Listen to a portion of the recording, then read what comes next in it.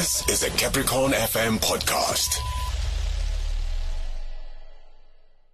Of course, you've seen the mounting criticism over the racist advertising campaign by TRESemmé, the hair products. But the small business department said it is now working with Clicks to ensure that the outlets sell similar locally produced products. And I've seen that today, I've seen 3, 4, 5 outlets have indicated that they will no longer be selling this product. They'll be withdrawing them from their counters. I've seen 2, 3, 4, 5 there talking about that. So a very interesting development that has taken place there. But the department had talked about removing these products from all branches, and Clicks had already heeded the minister's call. And it's the Minister of Small Businesses, Minister Khumbudzo Ntshavheni. I'll speak to her in a bit. Okay, so I've got Minister Khumbudzo Ntshavheni on the line and I want to talk about this. Minister, good evening. Welcome to Progressive Talk.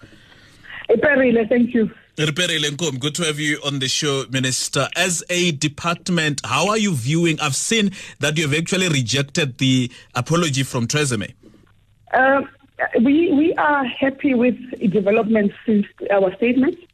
We've just finished an engagement now at 7 o'clock with Clicks, and we'll be issuing a joint statement on the progress and the work that will be done to make sure that black products that are developed by black SMMEs, women-owned SMMEs, youth-owned SMMEs, and SMMEs owned by people with disabilities are listed in Clicks. And also that the opportunity that is created by the withdrawal or the delisting of the TRESemmé products on the shelves of Clicks, shelves of Pick and Pay, shelves of Shoprite Checkers, it creates more opportunity for us as a department to put those products across these big retailers. We have been working already with Massmart, Devland, Premji, BB Cash and Carry in the Free State, a number of wholesalers to list the products that are produced by SMMEs that are black-owned, women-owned, youth-owned, and owned by people with disabilities on the shelf. So it creates that opportunity for us. But interestingly, Ngamula, in December, late November, early December last year, I met with SMMEs in the beauty and beauty care, hair and skin care. And those young women, because predominantly it's young women, those young women said to me, Minister, we want to make sure that our products are as good enough that there will not be a need for a L'Oreal on the shelves of the big retailers. There will not be a need for TRESemmé to be sold in South Africa under license by Unilever. And when on Monday we rejected the Clicks apology, and we told them that we were going to engage with Clicks, they called and said, Minister, make sure that there's no replacement of a European product or a Western product by another product from outside of the country. Make sure that there is a replacement by products that are done by us. And we are glad that we are on that journey. We'll be meeting soon with Pick and Pay on the same program to make sure that those spaces that are going to be available on those shelves because of the removal of TRESemmé as a product, or the TRESemmé product on the shelf of Pick and Pay and Checkers as well, and also Disclaimer, I'm hoping that they're going to follow, will result in that work. We are also talking to Massmart to say what is their posture in that, because we've got, as government, we took a decision that we're going to do one localization, which means building capacity for our SMEs to produce their own products, but also a big business that are sufficient to produce products for South Africa, because what the lockdown has taught us, or COVID-19 lockdown has taught us, is that any country must be self-sufficient. And we're saying we need the SMEs to participate in the space. Secondly, we're saying we need to do, government has taken a decision which is supported by big business to say we need to do import replacement on some of the products that are done in South Africa. There's no justification why we should be importing toilet paper from China or everywhere else. We should make the toilet paper from this country. I suppose small businesses are saying, how do we tap into the market? How is your department helping them to make sure they tap into market? But the other point you touched, that they are of great quality as well. So if you're a small business who is producing, you have a product that you're producing, it doesn't matter whether it's beauty care or whatever product you're producing. Go and list on our smmesa.gov.za. It's not www, it's HTTPS.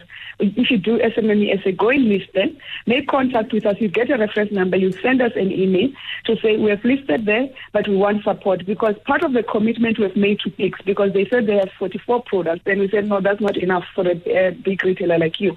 They say, look, the problem is that there's compliance issues that most SMMEs do not meet. And we said, no, compliance issues, we'll sort it out. We've got a support program to make sure that if your product requires SABS approval, we have a fast-track program with SABS to make sure that products that are produced by SMMEs are approved by SABS. If your product requires the Medical Controls Council approval, we've got a fast-track mechanism. If it requires the South African Health Regulatory Authority approval, we've got the mechanism. If it requires any other standard body, we've got the mechanism to help you with that fast-tracking, to make sure that you've got the right quality, but also to make sure that your branding, because the branding is also another issue, to make sure that your branding meets the quality that is required by the retailers, and also the labeling, because what do you call them, the barcoding, that you've got the barcoding, we've got the mechanism to do that. We're supporting SMMEs to do that. That's why we went on a call out to say we need these businesses to be registered with SARS, with URF, with CIPC, because we are really putting a program to support, to walk the journey with the SMMEs. Remember when we launched the Spaza Shop support program, we said for us, Spaza Shop are not just Spaza Shops. The Spaza Shops are also market. And when we had the discussion earlier with Clicks, we were showing them where they already had that discussion with Masmat, the owners of Macro, Game, and Builders Warehouse. We have already partnered with them. We've had that with Big Safe, another big wholesaler in the country, to say we walk the journey. So if an SME goes to Pick and Pay, or they are rejected, they go to Game, or they are rejected, or Big Safe, we say bring them over to us. We'll get them ready to participate in that value chain until to a point that the retailer themselves, they can take over and make sure that they qualify. Because it's a partnership. It's not a government effort alone. The retailers have a responsibility to make sure that these people are listed. But we've done that because there was an issue of saying when you have these SMMEs, they don't have the right capacity in terms of quantities that they produce. We then said the Spaza Shop support programs help us to build that capacity, and we've got a manufacturing program that supports that capacity building.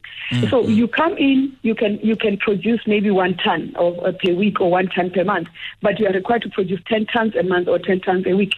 We are there to help you build the capacity to produce the 10 tons a month, and we use the Spaza Shop platform to list those products, because Spaza Shops, they drive a lot of big volumes. They do a turnover of 20 billion rand per annum in South Africa. That's an estimate, and it can be higher. All right. And so we said, if you can list in the Spaza Shops, why can't you list in Pick and Pay? If you are going to sell in 25 or 100,000 Spaza Shop, why can't you sell in Pick and Pay stores? Why can't you sell in Click Store? And that's what we are driving. Thank you very much, Minister. We've run out of time, but thank you very much for engaging with us. Wonderful evening to you. Thanks, and wonderful evening to you and your listeners. That was a Capricorn FM podcast. For more podcasts, visit capricornfm.co.za.